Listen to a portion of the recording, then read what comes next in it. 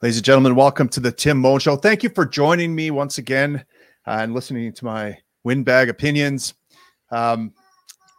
If you want to be part of this conversation, if you want to recommend a podcast guest, maybe you think you're a podcast guest yourself, you want to be involved in the conversation, you want to be involved in the stuff that maybe we can't say on social media for fear of cancellation, please join me at locals.com and you can join up to be a supporter.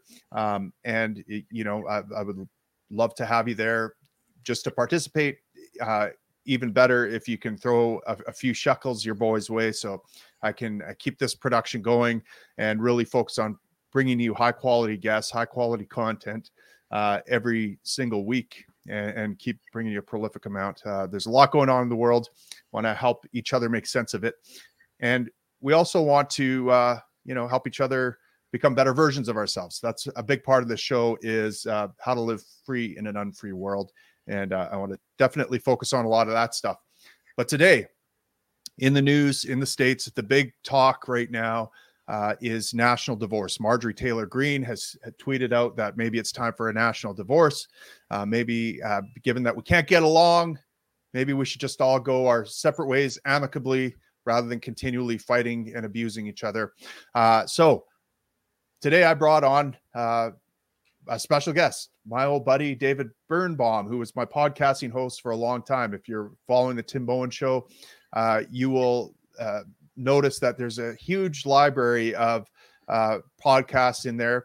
And given that I only started this show a couple of weeks ago, where are all those podcasts about? Well, those are former Liberty expert podcasts where David Birnbaum and myself would tackle all sorts of issues.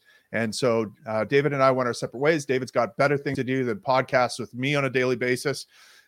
He's building a media empire. But I convinced him to come on today to talk about this issue of secession. So, David, welcome back to the Tim Moen Show, the former Liberty Expert Show. We were the Liberty Experts. You're a Liberty expert. I wanted to have you on today to talk about this topic. There's it just seems to be all the rage right now. And so how should we think about secession? Well, thanks for having me on. And so you mentioned national divorce as opposed to secession. So can you clarify the two to me, or what? Well, I think they're basically the same. I mean, the branding term that they're using in the States, the people that favor secession, is national divorce. It's kind of a pithy term. It's like, okay, we're kind of in an abusive relationship. No harm in separating, going our separate ways. We don't need to be at each other's throats all the time. So they're using the metaphor of divorce or marriage, I guess, to talk about secession. But, I think it was probably originally coined by Michael Malice, who is kind of a famous anarchist podcaster / troll in the States, who has written a book about national divorce. And, it seems to have caught the attention of people in the halls of power, like Republican Marjorie Taylor Greene. Yeah, so I think secession or national divorce is an interesting topic to consider, right? To me, it means what? Rip the country in two, right? So that's why I guess it would be alarming. National divorce seems more alarming than secession, but I don't know in the public language and the public lexicon if they have the term secession in their mind. But to me, it would be, if it's coming out of the States, it would be Republicans separating from Democrats. Right. I'm assuming it's related to the states then. There are like Republican heavy states with Republican governors and Democrat heavy states with Democrat governors. In addition to then Washington sort of switching, my understanding is it switches every 4 to 8 years, a Republican, a Democrat, a Republican, a Democrat. And so if she's a Republican saying that she doesn't want to work with Democrats anymore, then okay, the Republicans would just leave then, right? Is the idea that the Republican states would secede and just no longer recognize Washington as valid? Well, I don't know that there's any so-called master plan here. It's just starting the conversation about, hey, look, obviously our differences seem irreconcilable at this point. That politics is just so utterly polarized. You can't have a conversation.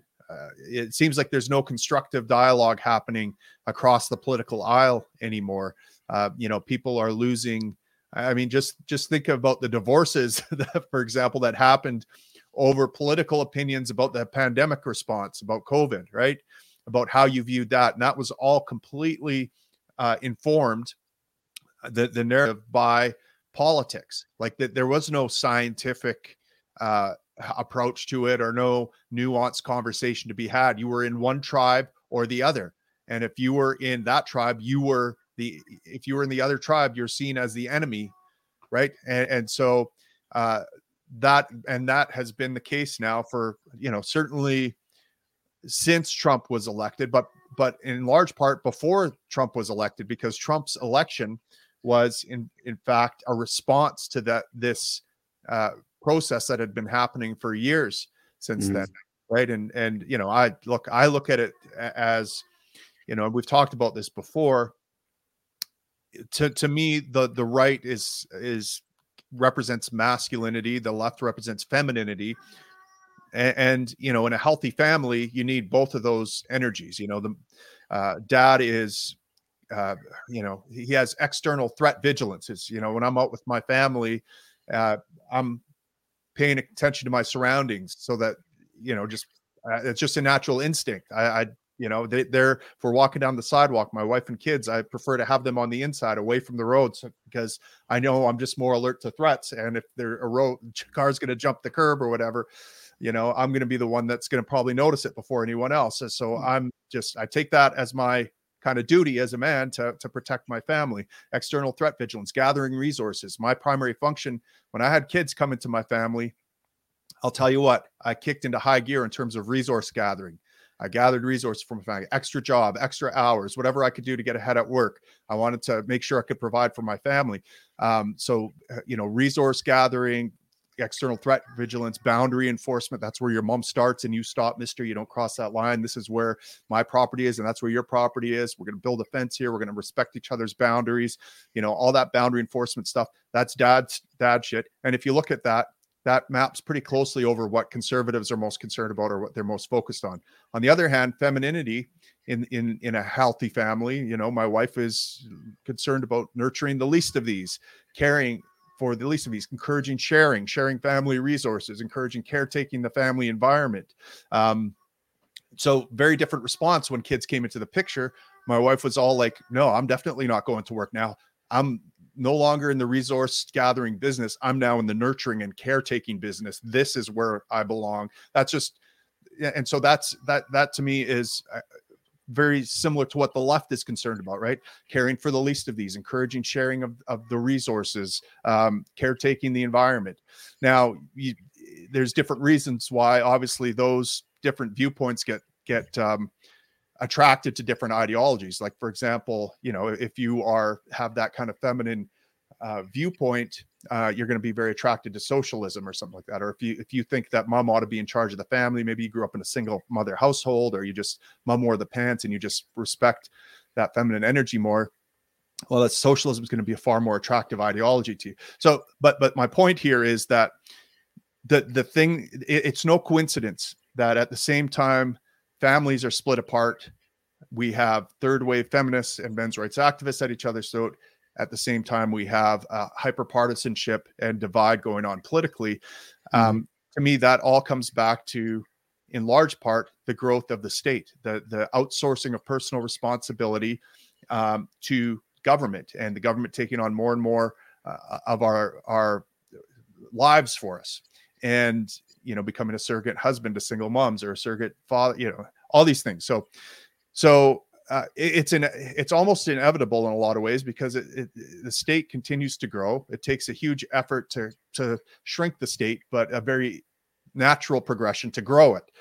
And so to me, it's kind of inevitable that you have people, it becomes a zero-sum game, because if my opponent, if we're opponents now, if the masculine and feminine are at war with each other, because if the feminine's in charge, I'm oppressed. And if the masculine's in charge, she's oppressed or whatever. Well, then it becomes a zero-sum game. Everyone, and so you demonize all the characteristics of the other side of the aisle, which basically, in our modern world, is demonizing masculinity or demonizing femininity, and is ultimately what it comes down to. So this split is happening, and it seems irreconcilable. And so maybe it's best that we just, rather than go into violence, that we just go our separate ways. I mean, how can we unify again? How can we make society or nation whole again?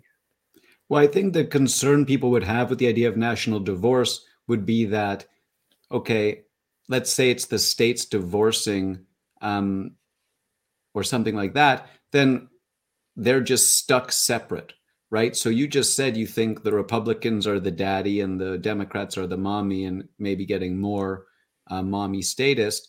But then you just have, okay, half of the states would have citizens in it that don't like the Republican rulers, and half of the states would have Democrats that would have citizens that don't like the Democrat rulers.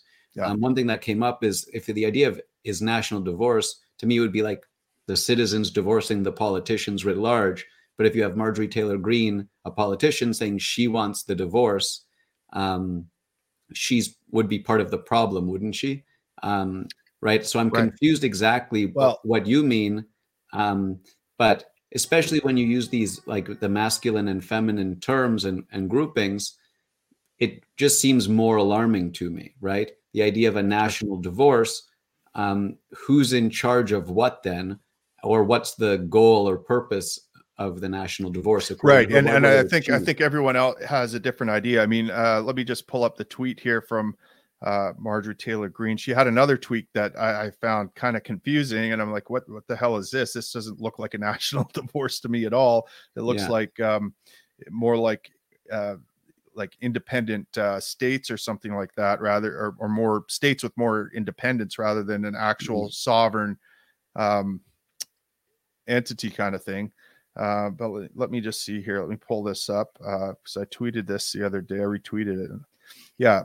So the federal government would have to maintain the Department of Defense, but it would need to return to its original purpose. The United States border and our national security would be the border the DOD would defend.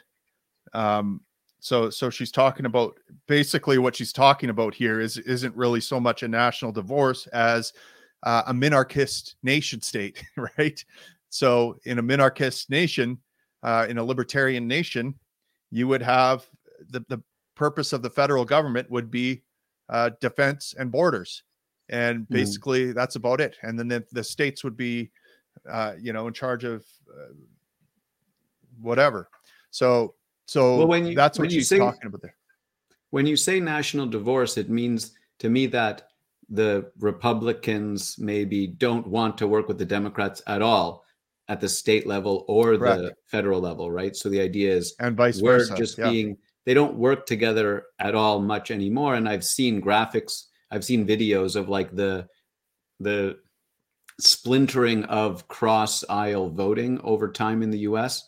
So if she's more so saying that, because those views for Washington are still views for Washington, she's not separating from it, she's not divorcing from it, and the Republican views still. So it makes it seem like maybe Daddy Marjorie Greene on the Republican side is saying, well, I don't want this mother state anymore. Well, that's just it. That she's like, look, the federal government is becoming increasingly involved in states affairs, and they're pushing this woke leftist agenda that we don't want. We hate it. And I mean, it would be just, and actually, I talked to some secessionists in California a few years ago, called Cal Exit. And these people are actually left-wing secessionists. They're like, we don't like that Daddy Trump has shut the border. We like immigration. We want more immigrants coming here. We want to secede so that we can run our own country the way we are, our own state the way we want to run it. We don't want the federal government telling us how to run our state. So they were looking at it from the left-wing perspective. And so, and since we have Gavin Newsom, whose policies are effectively destroying California, it seems, in a lot of ways, very unpopular, especially during the pandemic. We saw the exit of Joe Rogan and Elon Musk and all these notable figures, and a lot of people following them to more free states, let's say like Texas and Florida. Again,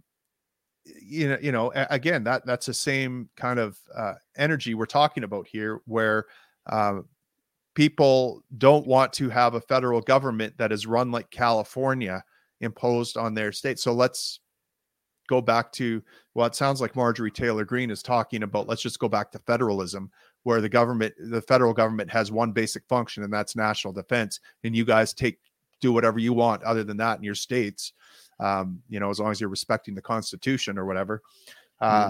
Sounds like basically that's what she's arguing for. But I think Michael Malice is arguing for something a little different. Like, let's separate into 50 different countries, and let each country be its own thing, so that we're not at each other's throat. And of course, it's a little bit more complicated than that too, because part of the problem is that the republic, the left and right divide isn't so much state to state as it is urban to rural. There's a big urban and rural divide, where urbanites tend to be more left wing and rural folk tend to be more right wing. And, that's probably a lot to do with the function of living on top of each other and having to have different rule sets and shared resources just by virtue of living in close proximity, as opposed to a farmer whose nearest neighbor is maybe 5 miles away and I never see the government. I don't have any use for it. And, that sort of thing. So I think there's a little bit of that at play as well. Yeah, and when you mention Calexit, to me, it's surprising because I've heard as a Canadian, like the idea of states' rights from Republican states. Whenever Washington would do something that they didn't like, they'd say, hey, stay out of our state. But I had never really heard that from Democrat states. I don't know what Republican, I don't know if there were a lot of Democrats really upset with George Bush, like they were George Jr., like they were with Trump. But if this is more of an idea of in Democrats' minds now, because of how much they didn't like Donald Trump, and they could see the negative impacts of a bad Republican in the presidency, I'd only heard that from Republicans aimed at Democrat presidents prior to Trump. So that could be why it's maybe in California or other places. Well, yeah. And actually, I mean, I'm just looking at Twitter right now with this national divorce. I see a lot of left-wing people going, yeah, this is a great idea. If we don't have to deal with these dirty, Republican MAGA heads anymore, that'd be perfectly fine by me. And so it seems to have some popular sentiment on both sides of the aisle here in terms of people going, yeah, I don't want to deal with that other group. They're incorrigible. They're irredeemable. I think it's an interesting idea as well because of the way people, especially in the US, view their own country, right? So there was the narrative that Barack Obama cured racism, and then Donald Trump proved America was still racist and this sort of thing. But however many MAGA, super MAGA Trumpsters there are, they're spread out across the whole country, inside every state, inside every area. But because there's a federal president, it's, oh, wow, I can't believe 1% of all of the United States is like this. And it just puts a magnifying glass on any view that happens to be allowable in the presidency. I think you and I have spoken about, I don't think you coined it, the Overton window. What was allowed in the mainstream media was skewing more and more left-wing. And Donald Trump just sort of blew through that. And I think left-wing people, and maybe in particular young left-wing people, couldn't believe these people existed in the United States. But it's not like they appeared because of Trump. I think it was a counter movement, but this national lens, this 4 years in particular for the presidential election, just, oh my God, it forces you to even think about people you have no interest in, right? People who you think are maybe abhorrent, right? And so the federal elections forces you into this mindset of, what is Canada? What is the United States? Are these people my compatriots? Well, only because right now you're told they are, because you're in this big geographical area, right? And so I think the idea of national divorce is almost soothing to me, because I won't have to deal with a bunch of, like, I live in Ontario right now, and it used to be like, oh, the dumb conservatives from out west or whatever it was. And okay, then if that's really my view, then I don't have to think about them because their vote doesn't impact my life, right? That's right. So I think that, Yeah. I mean, it's interesting to me. Well, yeah, and I mean, I'm just trying to think of a good example. This is probably a bad example, but it's just like the more the federal government gets involved in our day-to-day lives, the more it's like those people across, like living 3,000, 4,000 miles away from me, are impacting my life here in Alberta. Why? What? I don't want to be in the same nation as them if they think their opinion should be forced on me, you know? But see, that's where I'm confused that there's any Democrats in favor of this, because their view is that they have the right to force you to do things. Whereas the Republican view and the conservative view is, no, we shouldn't do that much generally. So I'm confused I by don't know about. Democrats wanting Look, I think that sovereignty. Democrats don't want to be bossed around by conservatives, right? And they have this view that they have that view of conservatives that they want to take away their reproductive rights, for example, right? I mean, that was a huge impetus of, like, in the States. It's like, okay, oh my God, the Supreme Court is stacked against us. They're gonna remove our right to, kill our babies, and I can't stand. I think an issue then for each person who might consider this is, let's say the right to an abortion, right? If California wants to exit, they can make sure that everyone in California can have an abortion. Do they care if people in Alabama aren't allowed one anymore, right? So if there's a national divorce that the Democrats grant, are they mad? Because this is what I've heard. Oh, if you're in Alabama, you have to drive to the next state, to a Democrat state, to get an abortion, right? And so I'm always confused by exactly how the U.S. deals with stuff like this, because it's around the Second Amendment as well, guns in some states versus others. And it's about sort of these fundamental rights often. And it seems like it's just been an ongoing battle of which states ban which things, depending on which parties in power in the presidency, and I guess in the House and Senate as well. Well, yeah, and that's just it. And so if you're a Democrat, just like you're a conservative, you might want to insulate yourself from that government imposing things on you from a conservative perspective. That so your fear, like your desire to not be imposed upon by conservatives, might outweigh your desire to impose your viewpoint on conservatives. You know what I mean? Yeah, but I think that's a split I see in Democrats versus Republicans, right? Democrats want Democratic presidents forever, so everyone in every state can always get an abortion, right? And so that's, I think, the issue is mommy, if it is the mommy state. There, I also hear that, well, the daddies pay for it. It's the rich Republicans who don't want to pay taxes, who are the reasons we can have any of the social programs as well. So what happens to the Democrat, not super rich California states, if they don't get money through Washington and things like that, would be the next concern, that's their problem, right? I mean, they can figure that out on their own. They can just print money into. How would a national divorce happen? I'm not. What's the idea? I don't know. I don't know what mechanisms exist in the States. Like in Canada here, we have legislation called the Clarity Act that provides a legal pathway to secede from Canada, from Confederation. I don't know what exists in the States in terms of legislation. Again, not that you necessarily need legislation. I mean, it wasn't a piece of legislation that led to the U.S. being formed in the first place, right? It was just people saying, no, fuck you, we're seceding, this is our country, get the fuck out. And when the redcoats said, no, this is our country, they fought it out, and eventually the revolutionaries won. The U.S. formed its own country. But so I mean, I don't know if Texas could just say, look, we're done now, and just declare it and say no more. But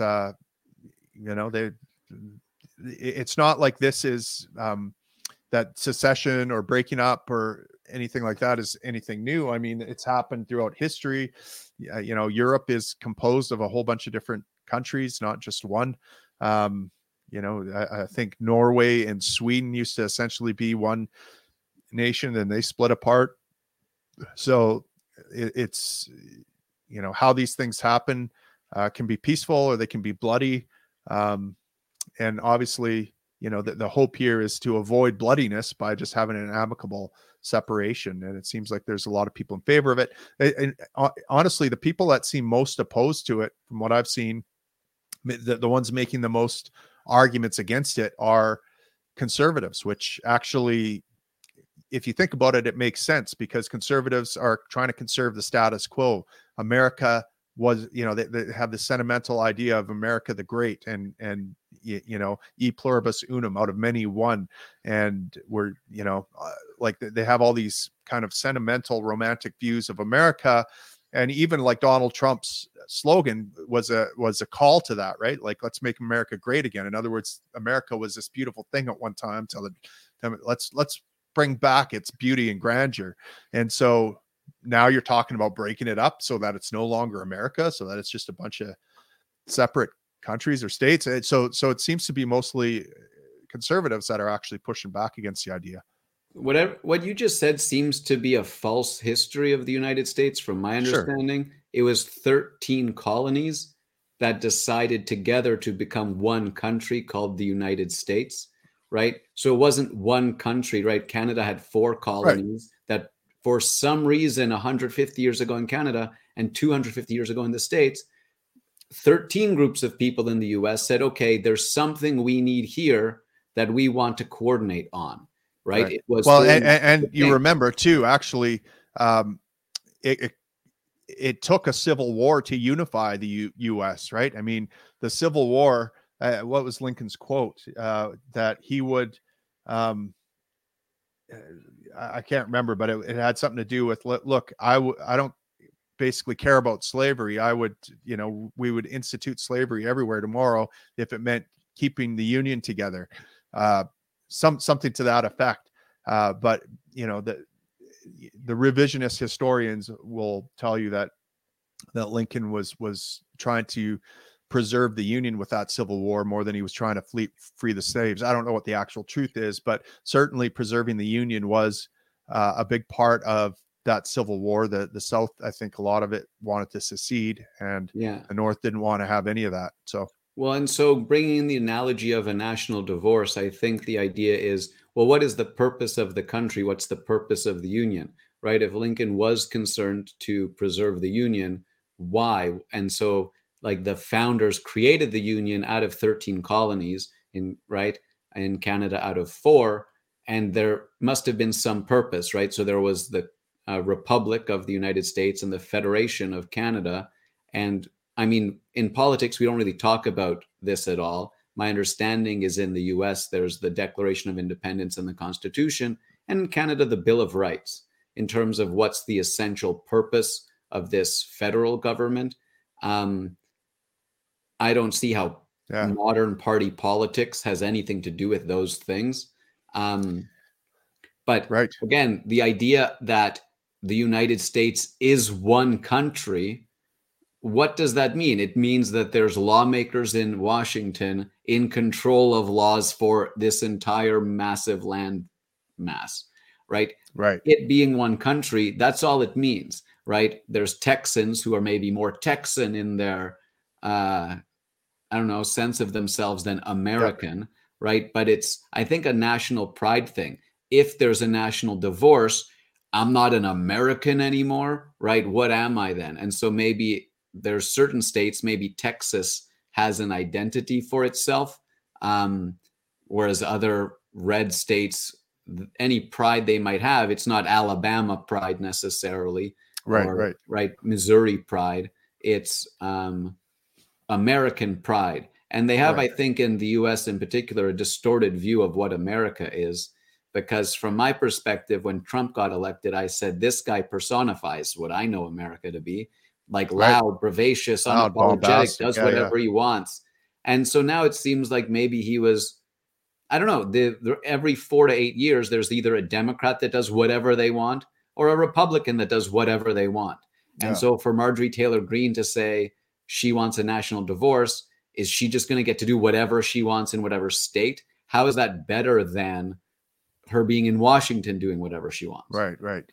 It's confusing to me. Yeah. And so, I mean, those are maybe some of the arguments against national divorce might be something like, well, I risk living under the tyranny of my current governor, who's worse than the president right now. Yeah. And I don't want that. I'd rather, so that's right. Because you mentioned Gavin Newsom, and there was also the governor Cuomo of New York. And right. So some Republicans in Washington, or who care about Washington or any states, they care that New Yorkers aren't tread on. The purpose of the United States is to make sure that even in New York State, even under Governor Cuomo, people can't be allowed to be locked into their homes. Right. So that's my understanding of the purpose of the Constitution in the US, is that there is this landmass, and we have a certain set of rules that no government official anywhere in this country, no matter how they claim to represent their people, it doesn't matter if they're a little township and manage to get democratically elected over 30 people, or if they're a city and they manage to get democratically elected over 1 million people, or they're a state and they manage to get democratically elected over 30 million people, or they're a country and they manage to get democratically elected over 300 million people. It doesn't matter. None of them can attack you and violate your right to life, your right to liberty. And so this is the issue with a national divorce: is, are there conservatives, are there Republicans who are concerned about, well, no, then all of a sudden, what, the Republicans are abandoning everyone in New York State so that Governor Cuomo can do whatever he wants to them? That seems to be what at least my version of what Lincoln cared about was about. It doesn't matter that, hey, good people of the North, it doesn't matter that the Southerners are so far away. They're owning people. That's not allowed in this country. They're trading with us. They're near us. They're on this landmass. If they want any association with our union called the United States of America, any at all, they can't do it like this. And so it led to war, because it was then up to those states. If every single person in every slave-owning state said, we would rather own slaves than be part of this union, they would have all just been slaughtered and killed, right? But at some point, they surrendered and said they'd prefer to be a part of the union, I guess. Yeah, I mean, look, I wish I was more up on American history so I could talk more cogently about this. Yeah, I don't know. Trying to find the quote. I actually came across it the other day. Oh yeah, here it is. This is a quote from Abraham Lincoln: "If I could save the Union without freeing any slave, I would do it." And they contrasted it to a Robert E. Lee quote, which is, "There's a terrible war coming, and these young men who have never seen war cannot wait for it to happen. But I tell you, I wish that I owned every slave in the South, for I would free them all to avoid this war." So I don't know. I mean, look, because I have heard that the South was chanting states' rights. So Lincoln is put up as the Republican ideal in modern parlance, as far as I've come across. But if it's true that he was just trying to make sure the presidency held more power, and that this slave ownership or not, because I've heard from the South that they were fighting for states' rights. It's then pitched that states' rights to own humans only. I don't know if that's true, right? If it's true that the Southern states were trying to even then fight for self-determination over any laws in Ottawa, any laws in Washington at all. And who is this President Lincoln, if they all voted for a different presidential candidate, right? I don't know how many states were in the Southern separatist factions or whatever it was, but if there's 5 states that were in the South that all hated Lincoln, and now all of a sudden Lincoln's trying to make laws on them, trying to say, I'm the president, listen to me, right? What the union is, maybe they didn't want to be a part of it anymore. Could be. I mean, I honestly don't know what drives unionists, right? Or that want to annex areas. So, you can make predictions about it. So, for example, Russia is invading Ukraine right now. They're trying to annex I don't know if they're trying to annex the whole Ukraine or at least some parts of Ukraine. You know, leading theories about why that's happening could be that given NATO's continual encroachment and surrounding of Russia and incursion into tippy-toeing into Ukraine, that it sees that as a threat, and therefore Ukrainian independence is a threat to Russian sovereignty or something like that, because with NATO continually subverting Russia and encroaching on its power and engaging in fuckery, that's a threat. So you might say, look, Putin and the Russian government want to preserve the Russian union with Ukraine and annex Ukraine, rather than have separate jurisdictions. And that might be the motivating factor, is that they see an independent Ukraine as a threat. So maybe I'm just speculating wildly here, by the way. Maybe it's the case that Lincoln saw a separate South as a threat to the nation, as a threat to the sovereignty of the North or something like that, and wanted to quell that rather than let them grow in power or something like that. Or it could be that the fathers of Confederation here in Canada saw, well, I think in Canada it was definitely a little different. It was definitely all about resources, right? I mean, I think at the time of Confederation, like something like 4% of Canada's population lived west of Manitoba, and so the Western Canada was all about the resources, and so the Laurentian elite sitting back east were looking at ways, and of course that it was all about that actually during the pioneer days when they were sending all the immigrants out west to settle the land and building railroads out west. There was I was just reading a book about this. There was requirements to send grain and water and different resources back east.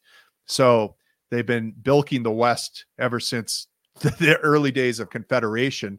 In fact, that's what Confederation, could argue, was all about: plundering the labor and resources gathered by Westerners to support the Laurentian elite.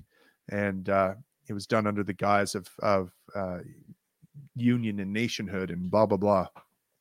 Yeah, and so that's the idea. Is I don't really know why we need nations. Like, they became popular. There used to be city-states in Europe, and then they amalgamated into nation states. And maybe that's just what happened to spread to North America, right? Where Canada is a very new nation. The United States is a very new nation, right? They were trying to think about how to make one, but maybe the right answer would have been don't make one, right? If the US had never formed into a union of 13 colonies, if it would have fought, if all 13 unions leaders would have overthrown the king and said, we're 13 countries.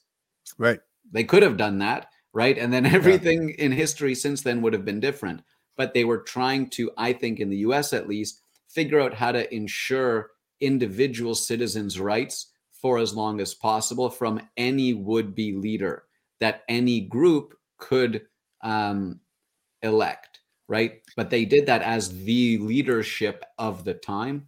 Right. Right. But what you said. Well, I mean the join or die movement, right? You remember seeing that the join or die flag, where it's like a snake cut into 13 parts. Let's see if I can find it and put it up on the screen here. Join or die. Join or die flag. Yeah, there it is.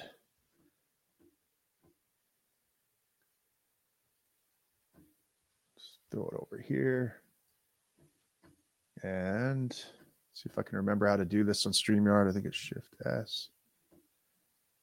Chrome tab. There we go. So there's the join or die flag, right? So it's a snake cut into 13 parts, I believe, for representing the colonies. And essentially the idea behind it is, look, divided we fall, united we stand. So in other words, they're dealing with their desire to unite under one flag was probably to stave off an even greater threat. And that's probably the biggest argument for why nation states emerged. That's the best case scenario I can give. I mean, the worst case scenario is it's just a bunch of sociopaths trying to engage in conquest and plunder as best they can. The good faith argument is that there are, all these threats from outside, and that, if we don't join together, those will be ruled by someone even worse than Justin Trudeau in Ottawa. Will be ruled by Putin or by Biden or by whatever, right? So yeah, and so I mean, what came to mind before you mentioned that was maybe it was the control of money, right? If they were worried about resources and trade between the 13 colonies and stuff like that, it would just be more muddied if we're trying to have any cooperation amongst the colonies. And here's the list of all of the ways we're forcing you to cooperate, right? I don't know the order of overthrowing the king and then establishing the United States, but I was of the impression that there were state constitutions first, and like the Constitutional Convention or whatever it was to pick, like, make the best one for the country. But that seems in contradiction with what I said earlier, which was, well, it's just about ensuring no rights of any citizen of the country are violated, right? So if the national divorce is something with respect to like state ownership of the protection of individual rights, that's what Republicans have been chanting as far as I can remember. I'm only 30, but as far as I can remember, any time Washington was doing something like even Obamacare, right, they would say, no, this is against our states' rights. And it's, but it was always a confusing thing to me because the United States says it's about individual rights, but that whole thing has been muddied. Human view of people government should do, both for Republicans and Democrats, has been muddied. So it's hard for me to stay clear on this conversation talking about national divorce. Yeah, well, because you have to talk about the. Yeah, I mean, the I think a confusing term is state rights, right? I mean, they use states' rights. Sorry, you're breaking up there. Hold on. There you are. That people use states' rights in a different way than they use individual rights. People who are advocates of state rights don't say that the state has a particular right to do something to the individual, but rather that the state has a right to be left alone from the federal government. And so the advocates are basically saying, look, leave the state alone to enact its own policies and keep the federal government out of the way. Right. Now, but that's the recursive fight in the US, is if there's a state who does then infringe upon individual rights of their citizens, they want Washington to prevent that. Right. So that's the idea. And like the idea of, even if it was related to, there's still like a federal Defense Department, right? It's who is in charge of making sure no one who gets elected breaks these sets of rules and infringes on individual rights. The states say we can do it, and some people say no, you have violated individual rights ever in the past, or you do it now. Washington has to do it, right? And so it's this swivel point of, okay, if there's some stuff that no government or state official is allowed to do, who makes sure no one does it? And what happens if someone does do it? Right. Well, I think the fact is, I think the thing is, though, the people that invoke states' rights do it when the federal government is infringing on their individual rights. It might have to do with public education policy or healthcare policy or different things like that. The federal government is importing some kind of policy that infringes on their rights, and they say, look, my state has a right to be free of that. We are an independent state. This is not it's not a this is a federation, not a dictatorship or something. But I've heard the states' rights argument be used by like Christian Republicans wanting to ban abortion, right? Right. Who's Washington Yeah. to tell my state that I have to allow abortions in it, Right. Yeah, right? that's fair. Whereas if a woman has a right to an abortion, she, in theory, has it in any state, right?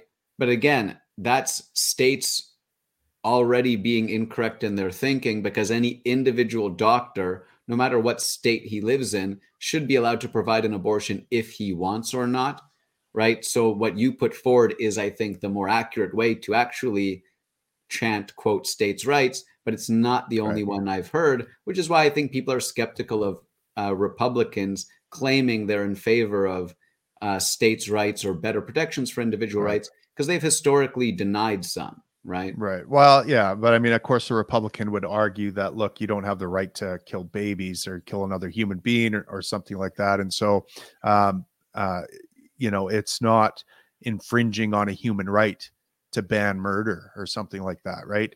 And so they don't see it the same way. It's like, we have a right to ban murder in our state, and you are telling us we can't ban murder.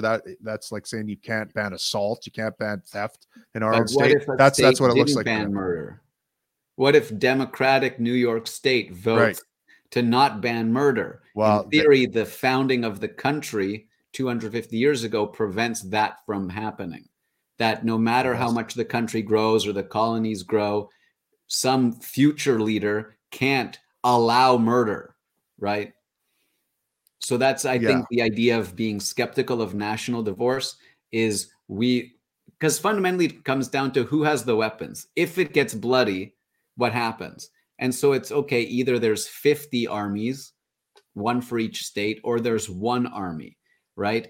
The idea is, if there's 50 armies, one for each state, the leader of each of those 50 armies would be in touch with one another the same way European leaders are in touch with one another now through NATO, not wanting war in Europe, right? So I don't see an issue with like a shift away from, like with a national divorce. It would just be, okay, your state's allowing murder, don't come into our state, right? Yeah. But I don't see an issue with that personally, with there being 50 armies across the United States, because it's been peaceful within itself almost totally for 250 years. It's been peaceful with Canada as well, a separate country, for 150 years. And so the idea that if there were 50 armies across the US, that would lead to war or a heightened likelihood of war, I don't think that's true. But you could see that there might be a risk, right? There's an idea of a national identity, a national unity. And so if that's the case, it seems like the way you talk to one another is nicer. If we're one country instead of 50 countries, it just feels like it would be less likely to lead to war.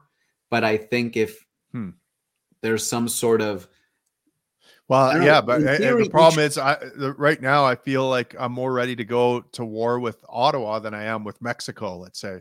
Yeah. And Mexico is a completely different country, and Ottawa is my country, right? Yeah. So it's like, who do I feel more of a threat from? Well, sometimes neighbors with good fences are the best neighbors.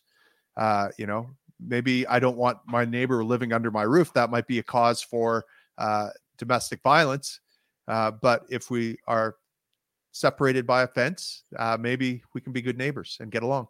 Well, I think that the reason this conversation is so difficult to have is because there's no politicians today that I know of that talk about what's the point of this country.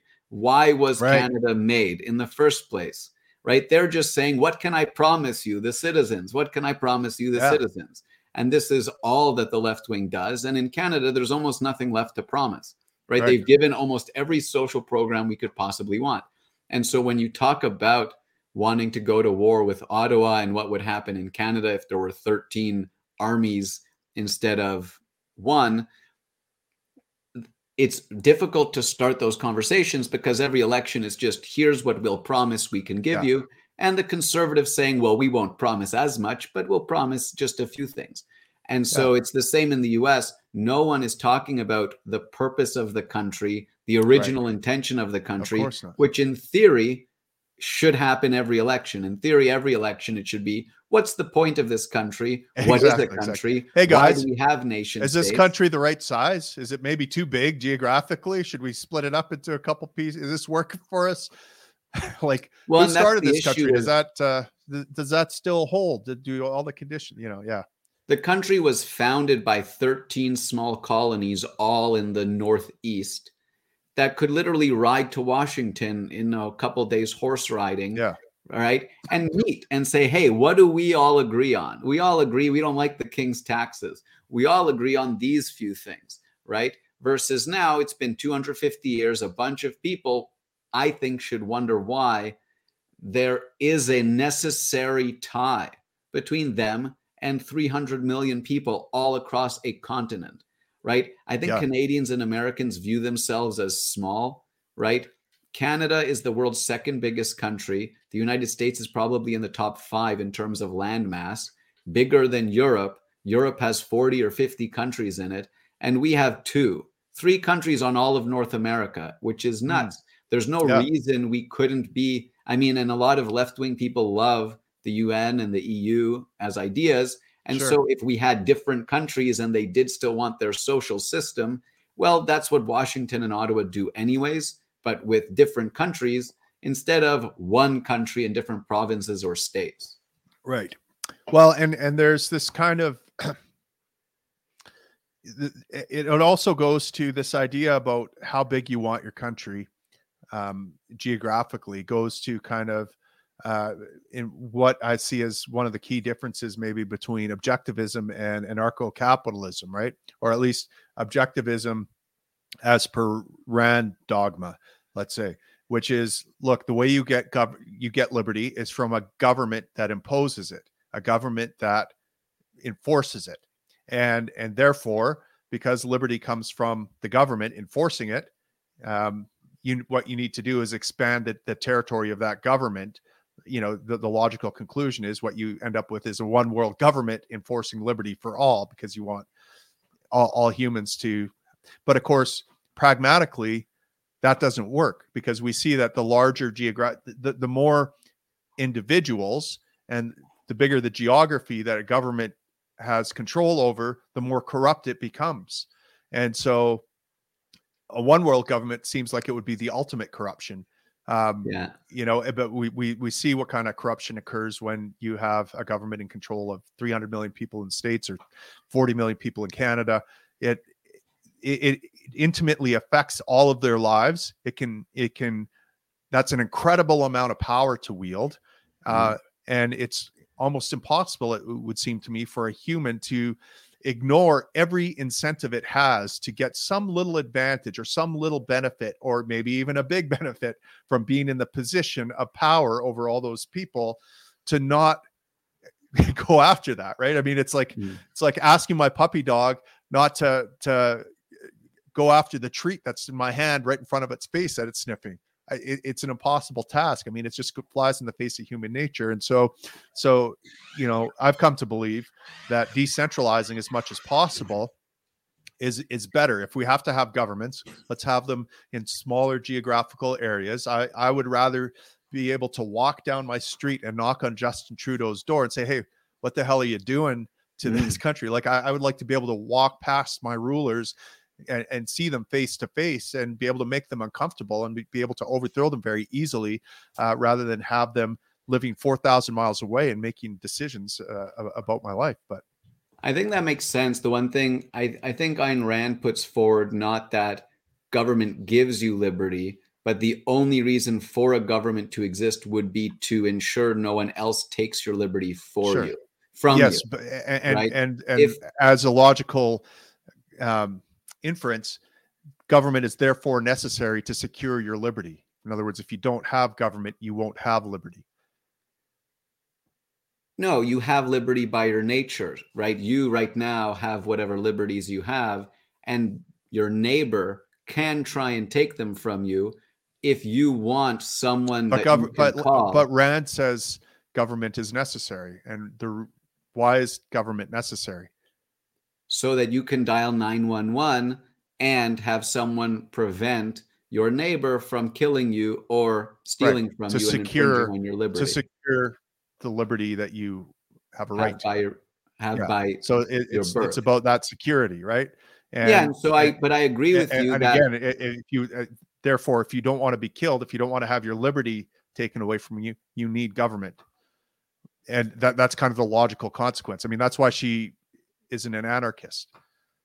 yeah, and I think what I've read of hers, it's in particular as well for, okay, there are foreigners, right, outside of any country where we think we're rational and we have pro-liberty values, that they could, right, so, whose job is it to monitor the actions of all humans of Earth, and that they might want to just launch a rocket on your house, Tim, right? If your neighbor busts in to try and kill you, you can defend yourself, right?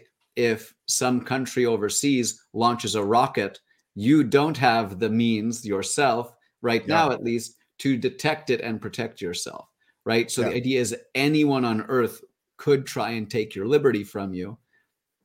And okay, at least in the US, they decided, okay, we're going to create a government to defend the liberties of the people here. But I Yeah. agree with you that I think that I think person I trust should be able to SpaceX be more than I trust harassed. Justin Trudeau to protect me from rockets flying in. But No, I don't think Justin Trudeau does or can, and it's not yeah, even in the political conversation in Canada, national defense and these sorts of things. But I agree with what you said with respect to decentralization. I agree with what you said with respect to you should be able to go to someone in your city or province and have them be the person in charge of all of it, right? If right. it's okay, there's 10 people that represent you in your province, and they happen to negotiate with the 10 people who represent me in Ontario. I don't know Yeah. why I need Ottawa to do it. Yeah. Anything that Ottawa does, especially with respect to protecting my liberties, it's just a group of people shipped over there to do it, Right. right? Well, And there's I a think separate group of people here doing other things, right? So the idea that there are provincial and federal governments, to me, almost no sense at all, or no sense at all. yeah, and I think the ultimate goal would probably be something like voluntary nations, right? Like there's no doubt that um, being in a group of people offers protection in the same way that being in a herd of zebras for a zebra offers protection from predation. But the goal here is to try to make that to get that to be voluntary to whatever degree we can. And so an example of voluntary nation might be seasteading, where we have Can I offshore interrupt? platforms. Oh, yeah, sorry. So the United States was originally a voluntary nation. Canada had 4 provinces when it founded a nation, right? Um, like Well, city but states it's not grew. I don't voluntary know if if, every individual consented to being ruled over by those governments, right? well, so at some point I don't know the history of the founding of the United States, but that's the allegation, right? People would have been convinced in each of the 13 colonies and in each of the 4 founding colonies of Canada that nationhood would have been good. Apparently, Quebec was very skeptical of this, right? But Sure. so at some point when Canada and the US were founded, enough people were convinced that nationhood would benefit them for some reasons at all, right? What Well, those nations certainly now the people do. that wielded the most power were convinced of that it would be in their Well, best interest. But yeah. I don't So think the we could say that question for you, average Tim, farmer or homesteader the question, consented to be being ruled by any stretch. so the question for you, Tim, I would put forward to you that you should reach out to some people who's are from Newfoundland and whose parents were alive in the year 1900. Newfoundland is the only recently joined Canada. Sure, It it joined in chose the to 50s, I join. believe. Sorry.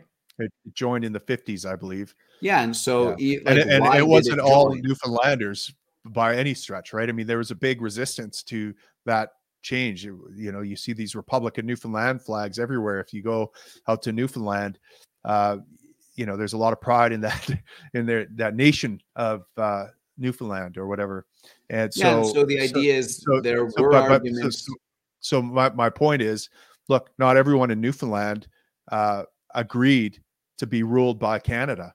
Yeah, And so the degree to which we can get voluntary nations, whereas each individual can be part of the nation that they choose to be part of, um, or not, or go their own separate ways and live as a hermit off the grid, the better, right? We don't want to impose on those people. So seasteading is an example of innovations that are occurring where we can see this happen.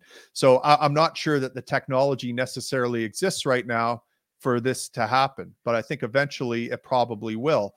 So, one technology that's emerging is seasteading, and this is where often international waters, you create these platforms that are on the sea and create industry, whether it's mining kelp or seaweed or whatever for nutritional purposes, or doing offshore research away from prying criminal governments that won't let you do the kind of research you want to do, whatever it is. You then have other seasteaders pull up their platforms and attach to you. You've established a rule set by and what joining happens that. if Russia or China attacks you? Well, I guess you're fucked, or you have to defend yourself, right? But Yeah, I mean, and so I think it's like the Vatican or Switzerland or whatever. What does it do if a mega nation attacks it? Well, it's either fucked, or maybe it can get some, yeah. But when you talk about voluntary nationhood and this sort of thing, I think you still have too much socialism in your brain in terms of what you think a nation does. If we're Sure. talking about it should do almost nothing, and you mentioned Marjorie Taylor Right. Greene Well, was in okay. favor of just the I'm Defense talking. Let's Department. separate nation and state. Right now, there's no separation between them. Right. Yeah. We define our nation of Canada by how our plunderers and rulers define it. They've established this is territory. We're calling it Canada. This is a nation. We've defined it. All we're doing is naming the tax farm that we've established as tax farmers. And so, I get a kick out of people who call themselves patriots, who say, I'm a patriotic Canadian. Okay, you're cheering for your tax enslavers. You're cheering for the farmers that are enslaving you. That's not what I mean by a nation. Nations, what I would call a voluntary nation, or separate than a state-defined thing, might be a people that share a common experience, a common culture, a common ethnicity, maybe. Maybe it's a common geography, right? They live in a particular valley or a particular in a mountain range, kind of cut off, or between some rivers or on a coastline somewhere. And they have, it's like there are certain people you want to live in a particular neighborhood because they share your values. Like, I might not live in an all Chinese neighborhood, not because I don't like Chinese people or something like that, but I just feel more comfortable around people that have a similar background and culture and thing. It's more predictable. It's easier to understand. It's, I get it. Whereas I might not get it somewhere else. So that's what I mean by a nation. It's why the people I choose to associate with, for my benefit, maybe it's for my geographical protection, maybe it's for my commercial opportunities, whatever it is. That's what I mean by a nation. And so it's the community. You could define it as a large community, or maybe all I need is a small community. Maybe that's so that's what I mean by nation. It's the people that we surround ourselves, that we rely on for protection, commerce, different things like that. Yeah, that share our general values and culture. I'm interested in how Europe went from city states into nation states, because then the United States went from 13 colonies to a nation, and Canada went from two Acadian or like Canadians and the French and the English into a nation, right? So at some point in the past 400 years or so, city states, which were, hey, we're living near one another, we're prospering, we're successful. There's also a city hours away. And for some reason, we're now going to unionize our democracies, right? So Athens was a city with its democratic rulers. And I don't know how they interacted with the other Greek nations 2,500 years ago. But in Europe, there were city-states apparently, and then Mhm. they amalgamated into the countries, the nations we know today, right? That's I right. have no idea why in modernity, thinking about it now, the only reason I would care to would be national defense, right? Yes. Um, Ayn Rand puts forward 3 reasons you'd have a government for a landmass, right? National defense, police force, and the courts, right? Yeah. Um, but what size landmass that is, right? She says it's necessary, right? So you're saying maybe it's not necessary, right? Yeah. If you're an anarchist, but if it's necessary, it's only necessary so you can have, I think, military, because I do want to offload, and I think many people do Sure. want to offload monitoring of overseas enemies. There are For sure. overseas enemies, I've heard, right? Mhm. I don't know, and I don't want to be the one keeping up to date on everything that anyone in any country could do. So that's what the Yeah. military in theory does. It keeps me and the people I like in my city Right. safe. And okay, if your whether your city has a military or not, or your state has a military, or your country has a military, whatever size this is, the most important thing is I know who's in charge so I can tell them what to do. Yeah. Right. So if there's Right. a head of the military for each city or a head of the military for each state, that's what's most important, so that they're subordinated to me, the citizen, not the other way around. That's right. Yeah. So Right. ideally, you'd want a market, a little bit of market competition there in geographical defense. Who do I think could provide me the best geographical defense? That's who I want to outsource it to. Right. Um, And you yeah. would say you vote with your vote and your dollar. If it's a Yeah. democracy, it's who's the best contractor of national defense or Right. state defense. And again, that's Every what I 10 mean. That's years, you could hire a new person to be in charge of it sure. versus someone just being up the ranks, now they're in charge. No, Yeah. every 4 years, I should get to vote with my dollar. Who am I hiring to be in charge of the weapons depot that we, the citizens, own? We, the citizens, own all of the weapons, Right. and we hire a contractor to be the guy monitoring the computer. Right. Well, telling and us here's if he thinks they need to be used. here's some thought experiments for you, because I've thought about this quite a bit. Right, like how might a society look that we could call voluntary, Mhm. that where there's no initiatory force or coercion, at least institutionalized coercive force. You're never going to get rid of the common criminal that's going to, whatever. And I've thought about this thing. So how would geographical defense and different things like that work? Well, first of all, you would have a city or a town or a community, right? Because we live in community with each other, share roads, different things like that. If I was a developer, I wanted to make some money, I would take an unowned tract of land. I would develop lots and infrastructure and roads because people are going to want to drive. I would develop commercial areas, residential areas. I would sell these lots to people to build houses on. There would be rules. Okay. You couldn't build just any kind of house. Like I wouldn't want to have a hermit's shack next to a mansion, for example. There would probably be some architectural controls. There would be agreements you would have to agree to explicitly, contractually agree to, which is, look, these roads are going to take annual maintenance. There's maybe a fire department here that's going to have to put out fires or garbage collection. I'm going to advertise these things, by the way, as amenities. Look at all the services and parks and different things you're going to get with the dollars, your annual fee or whatever. Looks a lot like a tax, but here's the difference. You have an explicit contract with me, the city owner. If I don't do my end of the bargain by maintaining the streets, by collecting your garbage, by putting out your fires or whatever things that we've agreed I will do for your money, you have immediate access to dispute resolution. You have immediate access to courts that will say, listen, Tim, you're not holding up your end of the bargain. You owe damages, blah, blah, blah. There's going to be a remedy in there. I don't have to wait 4 years and start a political movement to get the potholes in front of my street fixed or to get my garbage picked up on time. There's an explicit contract that says what will happen and how, things will resolve to. And I've voluntarily agreed to that. I've entered into an agreement where I have my side of the bargain, you have yours, and we're both contractually obligated, and there will be consequences if we don't. So immediate access to justice, in other words, is occurring here. Okay, so now you've got this private city with what looks very similar to taxes, except you've voluntarily agreed to it and there's immediate access to justice. If the so-called government, the city owner, isn't holding up his end of the bargain. Now, what am I going to do as a city owner if I'm concerned about invasion or geographical defense or something like that? Well, what I might do is make agreements with other city owners.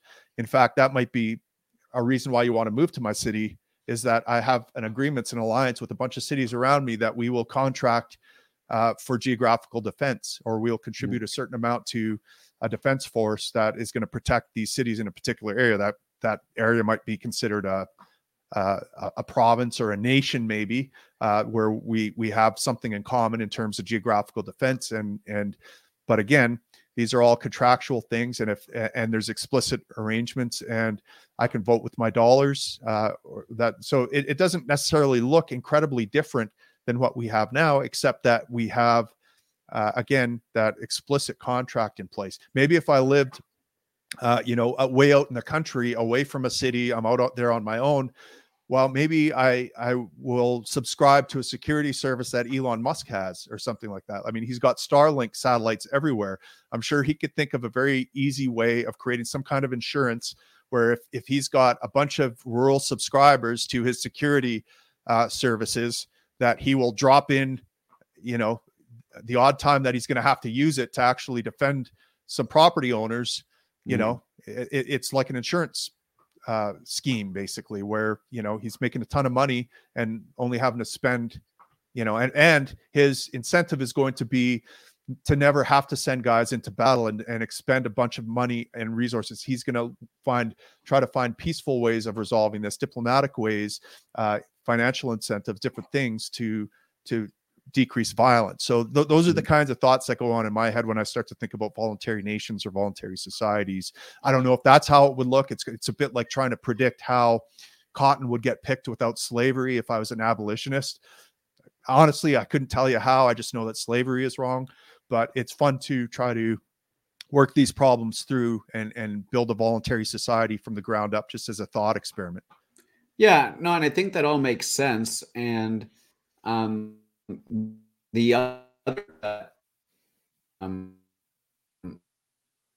source as to what would be necessary are the police and the judges. Those already exist in each city. People can choose to take it to what this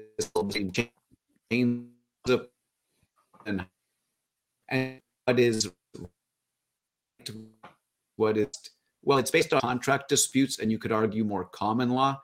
Either the Supreme Court is common law and just does what the 9 justices think is best, or they defend the Constitution only and forever, right? Is my understanding of the two options. Right. So why you need one Supreme Court for all of the country to determine what's right or what's wrong fundamentally only comes down to, well, if there's a law of the entire country called the Constitution, right? If there's not, if there's not this battle of states' rights versus national rights or whatever it is, you could have a top court of each state, a top court of each city even, right? And it's just the sticking point you and I have always gotten on is if there's a giant dispute between 2 city owners or 2 defense DROs or whatever, then who's the ultimate arbitration? Right. But again, that's assuming we're living with bad people. That's assuming everything would need to go up this chain of command, that people can't live amicably together, right? Right. But it's sort of and by the way, that problem currently exists between nations, right? Like if 2 nations are in dispute with each other, and within the nation, if two nations are living in essentially a state of anarchy with respect to each other, there's no one world government overseeing disputes between nations. I mean, the US is basically trying to act like that, but in reality, nations are having their disputes and they have to find ways of working it out without our government getting involved, right? But there's a bigger point against what I just said as well in terms of the objectivist view, is that every city in Canada and the US has its own laws now anyways. Some Republicans can't believe that my right to have a gun is banned in New York. But anyone who moves to New York knows this and can choose to live in New York without a gun or live in any other city where they can own a gun. And this would be the same in private cities. If I have a private city, I might not want gun owners there. And it could be in my contract that I don't want a gun owner in my city, right? But the Republicans scream, Second Amendment, I can own a gun anywhere, Second Amendment. Well, if it's private ownership of cities, then no, you don't have a right to have a gun in my city, right? Yeah. You have, and I mean, the First Amendment is about freedom of religion and freedom of speech, not on private property, right? The idea is this. Yeah, you think I'm going to tolerate an open drug scene of homeless people in my city? No. Right. Those people are going to be escorted to the city edge, or where maybe a charity can take care of them. We'll be waiting for them. But no, my city, people are going to be safe to walk around on it. It's going to be nice. Maybe people who have demonstrated proficiency with firearms and have a certain level of training, well, no problem. You conceal carry all day long. I feel safer having some trained people packing. You never know, but if you're a stranger coming to town and I don't know you, or I don't trust you, or you have a low, you've got a history of violence or something like that. Yeah. Check your gun in at the edge of town and you can collect it on your way out, kind of thing. Right. Yeah. And it's the same with we spoke about how someone doesn't have a right to come into your house, sit at your dinner table and quote, use their free speech to insult you. That would be the same in your city. You have no responsibility to let people who live in your city shit talk you. People who, right? Oh, this city's a cesspool. If it is, get out. It's bad marketing. Get out of my city. Right? Yeah. And that's not infringing their free speech according to the Constitution. And listen, I might not agree with that. Maybe I'm a free speech absolutist, and I'm fine with in my city with people can insult me up one side and down the other and call my wife fat and different things like that. Do whatever you want, say whatever you want about me, and I'll just tolerate it. And in fact, you know what? I'll give you a platform in the town square. You can shout it through a megaphone. Maybe that's my selling feature, is that you can insult each other and be horrible, the idea call each other horrible names all day long. And maybe the idea is that then these rules are city-based, not state-based, not country-based. And now we have a true experiment or laboratory of what rule sets seem to be having the best results. It's just like in my own home, people, right? Right. Yeah. It's just like the rule set in my own home when it comes to like how am I quote unquote governing as a parent, right? What are the best parenting techniques? I can look around me and see which ones are terrible, which ones are good, and I can adopt the ones, and I'm more likely to adopt the ones that are going to work good for my customer, my kids. Yeah, and this makes me think sort of against the Constitution of the US as sort of an absolute necessary thing, because the idea is it enshrines the right to life, liberty, and the pursuit of happiness is the idea, right? But those were the things that the founders knew were right. And then they made a document saying, we're the government going to enforce this forever, right? Instead of, well, in your city, people will know that murder is wrong still, right? Oh, I'm going to have to pause for 1 second here. I've got a fire alarm going off. Give me 1 sec here. Actually, you know what? We should maybe wrap up. I don't know how to edit this. I'm not going to want to get into it afterwards, but it's been a great conversation. Oh, sounds like someone took care of it. All right. Well, so yeah, like the idea that murder, like the right to life and liberty, you need Washington to enforce them, and this is what the states are fighting against. No, we can do it ourselves. Well, in theory, any DRO, any city owner worth their salt that anyone would want to move to would guarantee those things, right? We're going to guarantee no one murders you and no one steals from you in our city. If you don't have if you don't have that in your advertising pamphlet, or it's not implicit, no one's going to move there. Well, I mean, land. Yeah. And in fairness, what the Constitution isn't a promise that we're going to enforce. We're going to protect you from murder or whatever, or it's a restriction on government. It's a law that applies only to the government, right? It's like, we shall not infringe on your speech. We shall not infringe on your right to bear arms. We shall not infringe on this. We shall not infringe on this. This is the government saying we're chaining ourselves down, and we're not going to do that. It's not to say that we're going to be really good at protecting you from being murdered or assaulted or different things. Like, it was just say, we're not going to do that to you. Yeah, and so that makes sense because, one, I've heard that the United States Constitution came up from the states, and two, the 13 colonies would have wanted to attract new settlers to them, right? So there's 13 colonies, there's people coming over from Europe, and they want to provide something to the landmass that they claim to be in control of. And they all said, well, we're going to make sure we don't murder you. Right. We're also going to not steal from you. The king stole from you, and that's why you're coming here. So we don't. And so it was maybe the free market of the 13 colonies, each coming up with the same notions as to how do I continue to attract more people here. Right. Well, okay. And so let's apply that thought experiment to our 13 private cities here. Let's pretend in Alberta, who have banded together and contracted a private defense contractor or something like that to protect maybe commerce between the cities, to protect its citizens from invasion or different things like that. Maybe we're paying them to keep track of potential threats and spy and make sure there's nothing coming our way.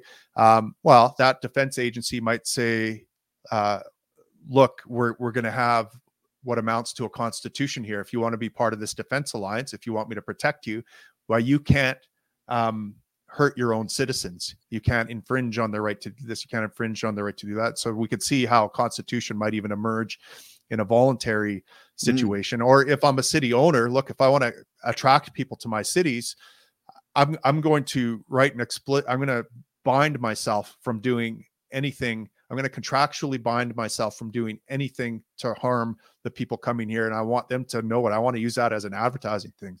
Here are all the ways I guarantee I will not infringe on your right.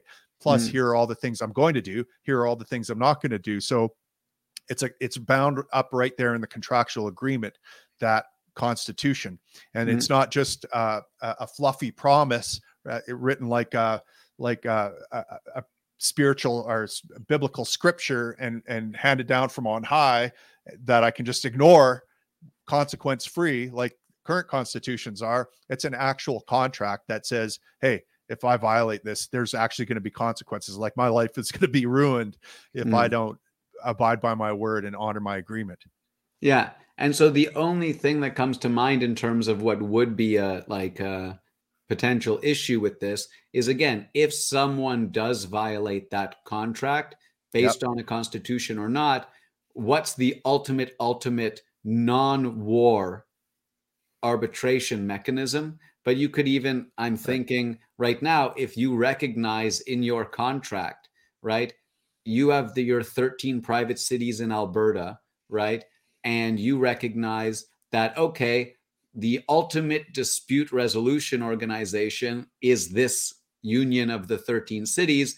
But if you think we're not being objective in our analysis of the case, you have a right to one of these other recognized dispute resolution organizations, right? So the idea would be not there's one ultimate Supreme Court, but each DRO can be networked with one or a few other DROs, like in a neighboring city or a neighboring province.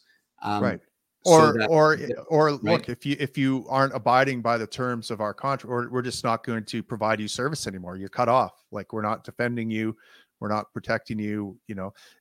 This is how a lot of. So wait, an important thing that I haven't decoupled in my head is law and control of the money supply.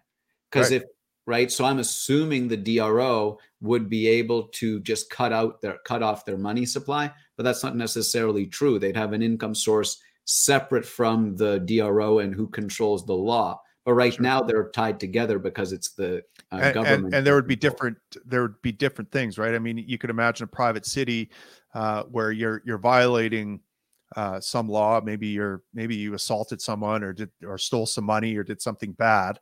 Okay. What would justice look like? Well, it would probably look something like you have to restore the victim to private things. So maybe there'd be some damages awarded. There'd be, it probably wouldn't look like we're going to throw you in a cage for a determined amount of time and imagine we've done justice, right? We haven't done anything for the victim. We've now spent the citizens' money on imprisoning you and giving you 3 squares a meal instead of on something we could slide or a playground piece of playground equipment we could build that would enhance our customers' experience. We've detracted from it and we haven't done anything to solve the problem. We haven't rehabilitated you. We don't know if we can trust you when we release you, and we haven't restored the victim. So, it's like absolutely no justice going on currently. But Yeah. so what would it look like? We also have a mommy state, right? We don't have a daddy state implementing an eye for an eye. If you're a murderer, maybe you're murdered, right? Yeah. I mean, so how justice might look in my city would be, look, if here's how you can, we'll have a judge, he'll come up with some recommendation or some ruling about how you're going to restore justice. Maybe you have to work for that family's business for a couple months and, report back and make sure that you're providing value. Or maybe you have to pay a certain fine to the victims to restore them. That would be blah, blah, blah, whatever. Now, given that it's a voluntary society, I could say, screw that. I don't want to have anything to do with that. Okay.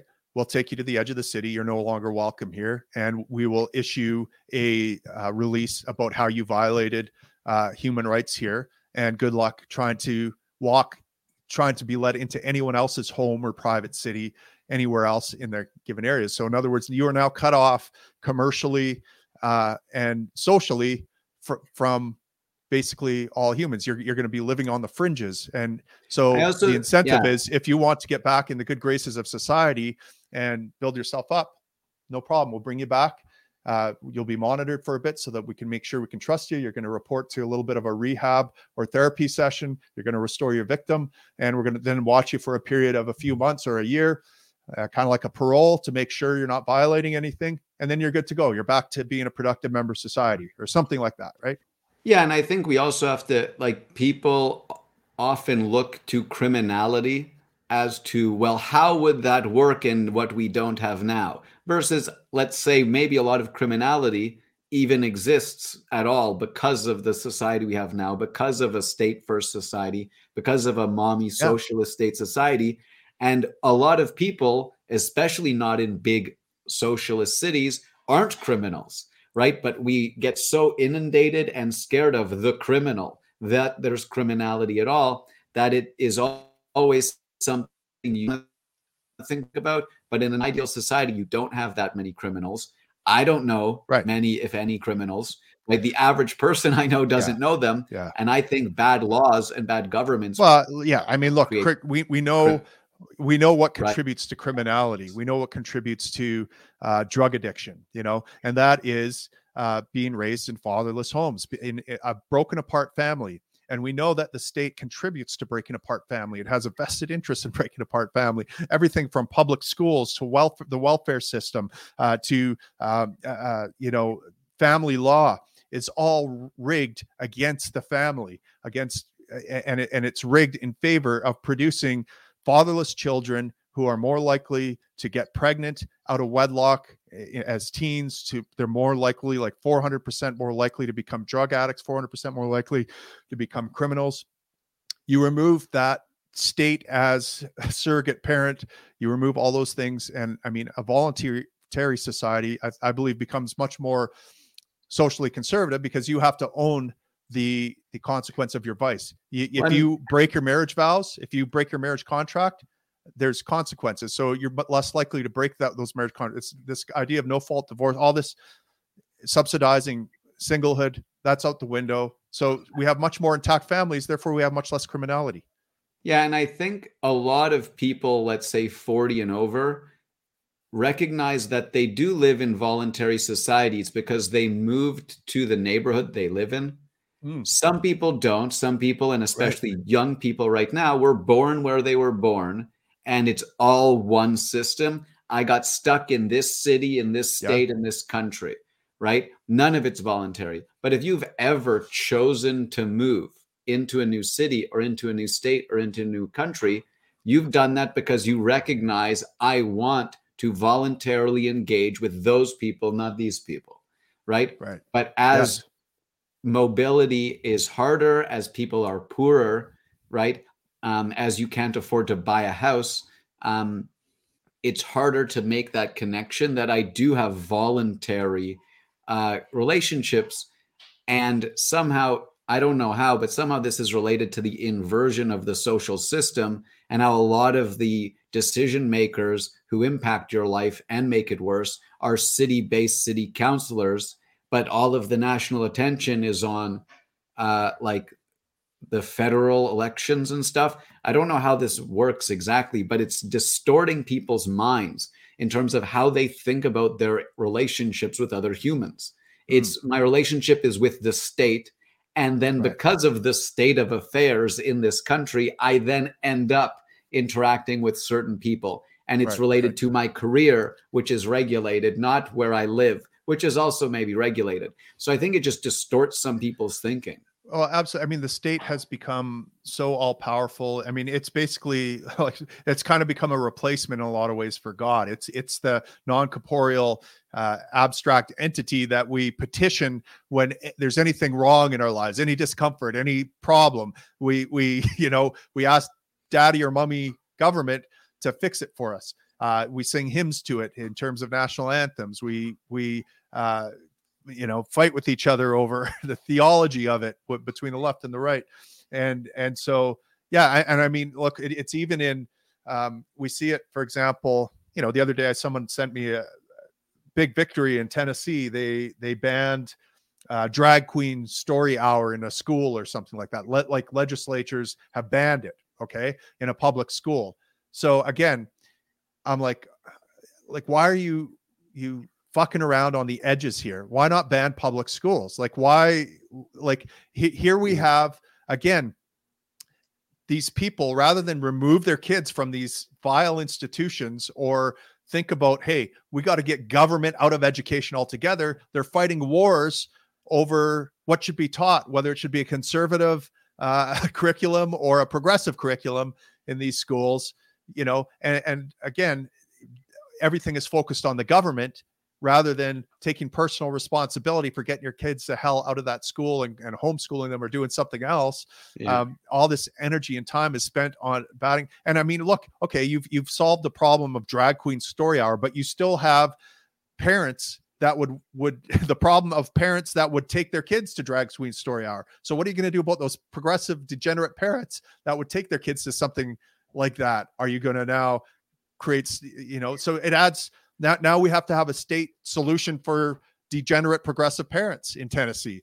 Like, what are we going to do with these parents? Are we going to take custody of the kids? Should these kids maybe be raised by the state? I think the issue is forced association, right? Right. Exactly. I'm forced to associate with everyone in my city, everyone in my province, and everyone in my country because there's a government. And I'm forced to have anything in my head about who they are at all.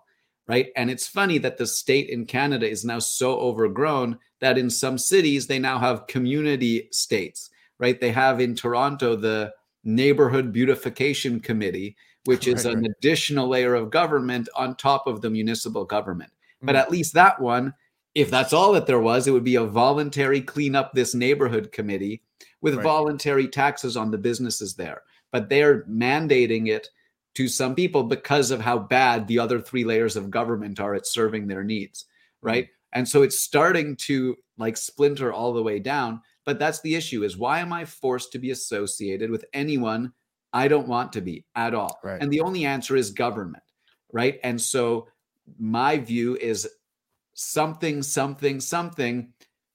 military defense against foreign enemies, right? But that's not at all what 99.9% of the state or the government or the country or the nation does. But that's not me associating with everyone in the country. That's me associating with the guys with the biggest weapons, saying, okay, you guys have these weapons. And we can look at that and be like, okay,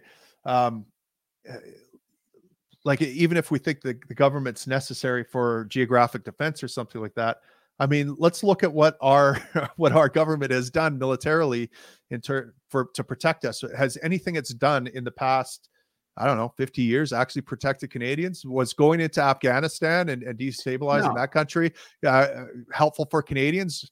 How about the bombing of Libya, which, by the way, inspired 2 terrorist attacks on Canadian soil. A guy stormed Parliament, shot Nathan Cirillo, a soldier guarding an epitaph. and shot up Parliament before he was taken down. Another guy ran over two soldiers, I think killing them both in Quebec. Both of these guys cited Canada's decision to go into Libya and join the bombing of it as. So how did bombing Libya help Canadians?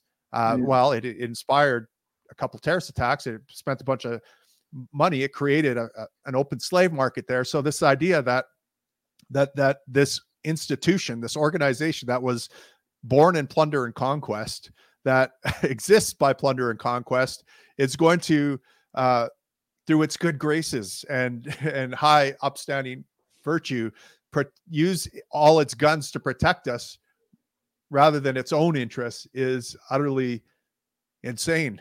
Now, and so I bring it up just because I think it's the only, for me personally, it's the only association with strangers I want. Right. Government forces me to be associated with strangers all over Canada for no reason at all, other than it's a historical precedent. Yeah. And I'm saying I don't want any mandated on me association with random people. I want voluntary engagements only. Right. That's where I choose to live, who I choose to work for or with. That's it. But the government makes me do a bunch of other crap that I don't want. And then because of convenience and laziness, it happens to impact my neighborhood. And the school is a government school. The hospital is a government hospital, right? Yeah. That's just laziness and 50 years of socialism degrading the country. And Absolutely. So I'm saying for me, the only potentially non-voluntary agreement I'm willing to have is with a DRO system. Okay, I've chosen, even in your example, I've chosen to live in your city, Tim, but you have a DRO that manages 13 cities. Now there's people in the DRO from some city I wouldn't want to live in, but you, in your judgment as the city owner of one city, makes this, right? And so it's the only one I'm willing to consider, but everyone else just takes for granted. I have thousands of forced associations on my life. Right. And so then the question is, okay, well, how do we, since we've talked this long anyways, David, how do we get to this voluntary place, right? So one avenue there might be, secession would be a nice start, right? We're talking, we've gone from like secession all the way down to as far as you can go, right down to the individual level. We're talking about seceding right down to the individual level in our thought experiment that we've been carrying on for the last half hour.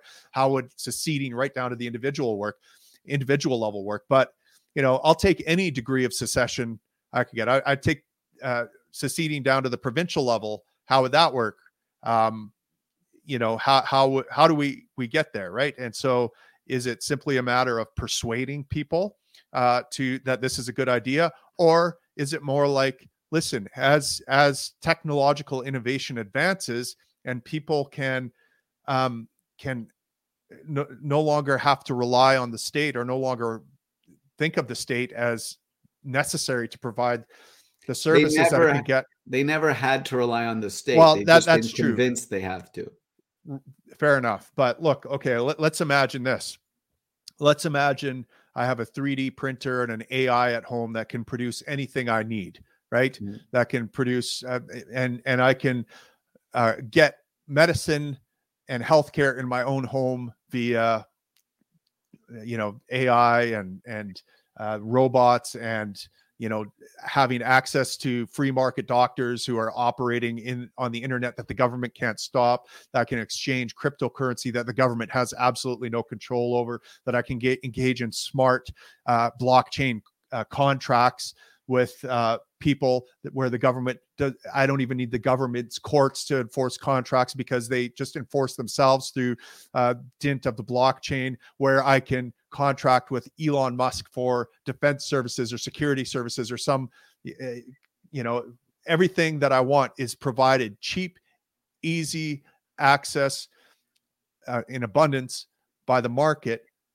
The more of that stuff that emerges, the less inclined I am to see the state as having any relevance in my life at all. Right. Yeah. But, so I think that is the future that all current politicians are terrified of, because they don't understand it even a little bit.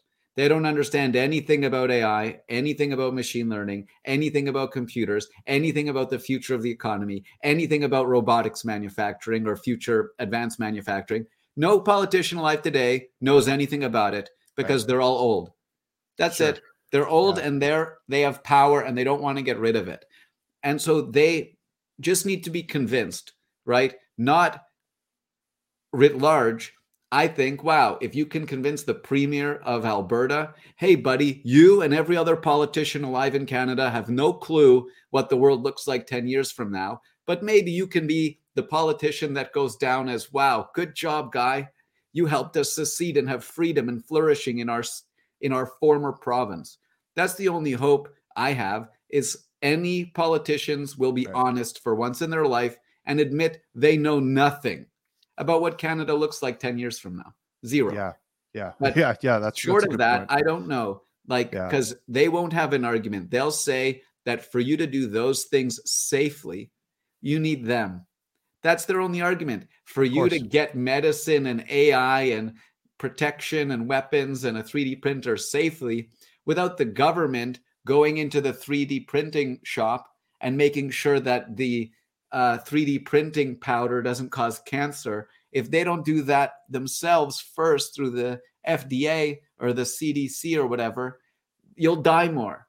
Not you and the people making it don't want anyone to die with their product, right? So it's just weaved into, you shouldn't think for yourself, let the government think for you.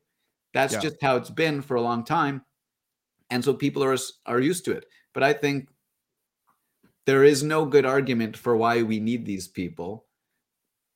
So the best way to try and get them to realize it is, I think, to target the governors and the premiers and say, hey, you guys shouldn't want Ottawa ruling you and your life in your state, right? They live in this state. Maybe they as an individual don't want Ottawa or Washington ruling them. And they can understand that, how do we get more freedom and more liberty to this end? And I think those things will come about more quickly and more freely, especially in Canada, if you start to just destroy the red tape. And then you try and point out which countries on earth in the past 50 years have had the most success, have had the most advances in technology, in flourishing of their citizens. The government, the more success the citizens of a country get. Yeah, absolutely. Okay, so we've come up on it's been an hour and 3/4. Hey guys, thanks for hanging in there with us. We went down a lot of rabbit holes. This was a great discussion. I thought we were going to start one place and talk about basically how can we get Alberta to secede, because selfishly that's where I live and I want to establish some independence here. But we introduced all sorts of concepts, explored all sorts of different ideas, and raised a lot of food for thought. And I'm going to explore this concept of national divorce and independence a little bit more in secession on the next podcast. Actually, on the next Tim Moen show, I'm going to have the author of the Sovereignist's Handbook, Charting the Course to Western Independence. I'm going to have that author, Corey Morgan, on. He just released the book. I've been going through it. It's got some interesting ideas. I think, a lot of his ideas are to use the Clarity Act, some piece of legislation, but he has a very in-depth knowledge of the history of the secessionist movement and its context with the Confederation through the years. And, all the ways that Westerners have been getting a raw deal in Confederation, and the ebbs and flows of the secessionist movement, how it compares to the Bloc Québécois and Quebec separation and different things like that. So we're going to have Corey Morgan on the next show. But listen, we talked about a lot of interesting things. You might be raising your eyebrows talking, we've been talking about private cities. We've been talking about anarchy here, guys. How do we get rid of government? But still, you know what? You've noticed in our conversation here that we've gotten rid of government, but we still have a lot of rules in place. It's just that we now have access to justice, and we have the kind of rules that we want to live under rather than the kind that are just simply imposed on us. In fact, we might even have more rules in some ways, because each city state or each private city might have their own set of rules, and you move from one city to the next, and you're shopping for the best set of rules, the optimal set of rules for it. Just like you might try to come up with the optimal set of rules for your own house, a city owner is trying to find the optimal set of rules for their space that will attract the most customers and make the most people happy and make them feel the freest and all that kind of stuff, right? But I want to hear what you guys have to say. What do you guys think about the idea of voluntary cities or voluntary societies or voluntary nations? How do you think it would work? How could we design, if we're starting from scratch, let's say we're going to Mars and colonizing, or maybe we're advising Elon Musk on starting Mars colony. Maybe I'll have on David to talk about that. That's an interesting thought experiment. That could go down a lot of rabbit holes with that one. I want to hear from you though, guys. How do you think the best system of governance would work? Can we make it voluntary, or is there any way to do that? Or do we always have to have some strong man at the top that imposes rules on the rest of us? Let me know what you think. And the way you can do that is you can come over to locals.com, support me there. You don't have to pay any cash, but you can be part of the conversation. And if you want to, donate a cup of coffee to me a month, $5 a month, again, gets you full access to everything we do, including live webcasts and different benefits that you can get there. So let me know what you think. Come to locals.com.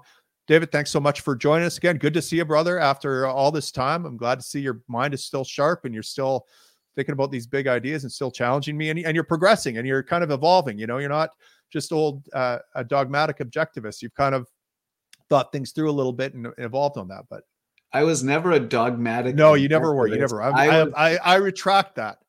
But can I, if there are former viewers of the Liberty Experts still tuned in, I recommend they go way back in time, 3 or 4 years, and see the first 2 times Tim and I discussed objectivism, and they'll see how skeptical I was before I ever went to an Ayn Rand conference. Right. I just became very interested in philosophy as opposed to just politics. Right. As my defense. And that's a good defense. It's it's a sign of a sharp mind, of a thinking mind, of it's that old philosophy, David, of having strong opinions weakly held, right? So we're going to believe what we believe, given the information we have, but we're going to be open to revising it, given new information, given new arguments, given new evidence. So there we go. That's kind of a good motto to live life, and it's the same thing we actually apply in the fire service, by the way. It's like the best incident commanders are the ones that make decisions, even if they're suboptimal. The worst ones are people that do paralysis by analysis. So that's what we often say in leadership courses in the fire service is, look, have the courage to act decisively and boldly with the little information you have, but have the humility to change course when new evidence presents itself. So there you go. All right, David, we'll chat with you next time. Maybe we'll talk about colonizing Mars and how we would set up the colony. I love these thought experiments. It's good banter back and forth. So we'll see you next time, buddy. Good to see you again. Thanks.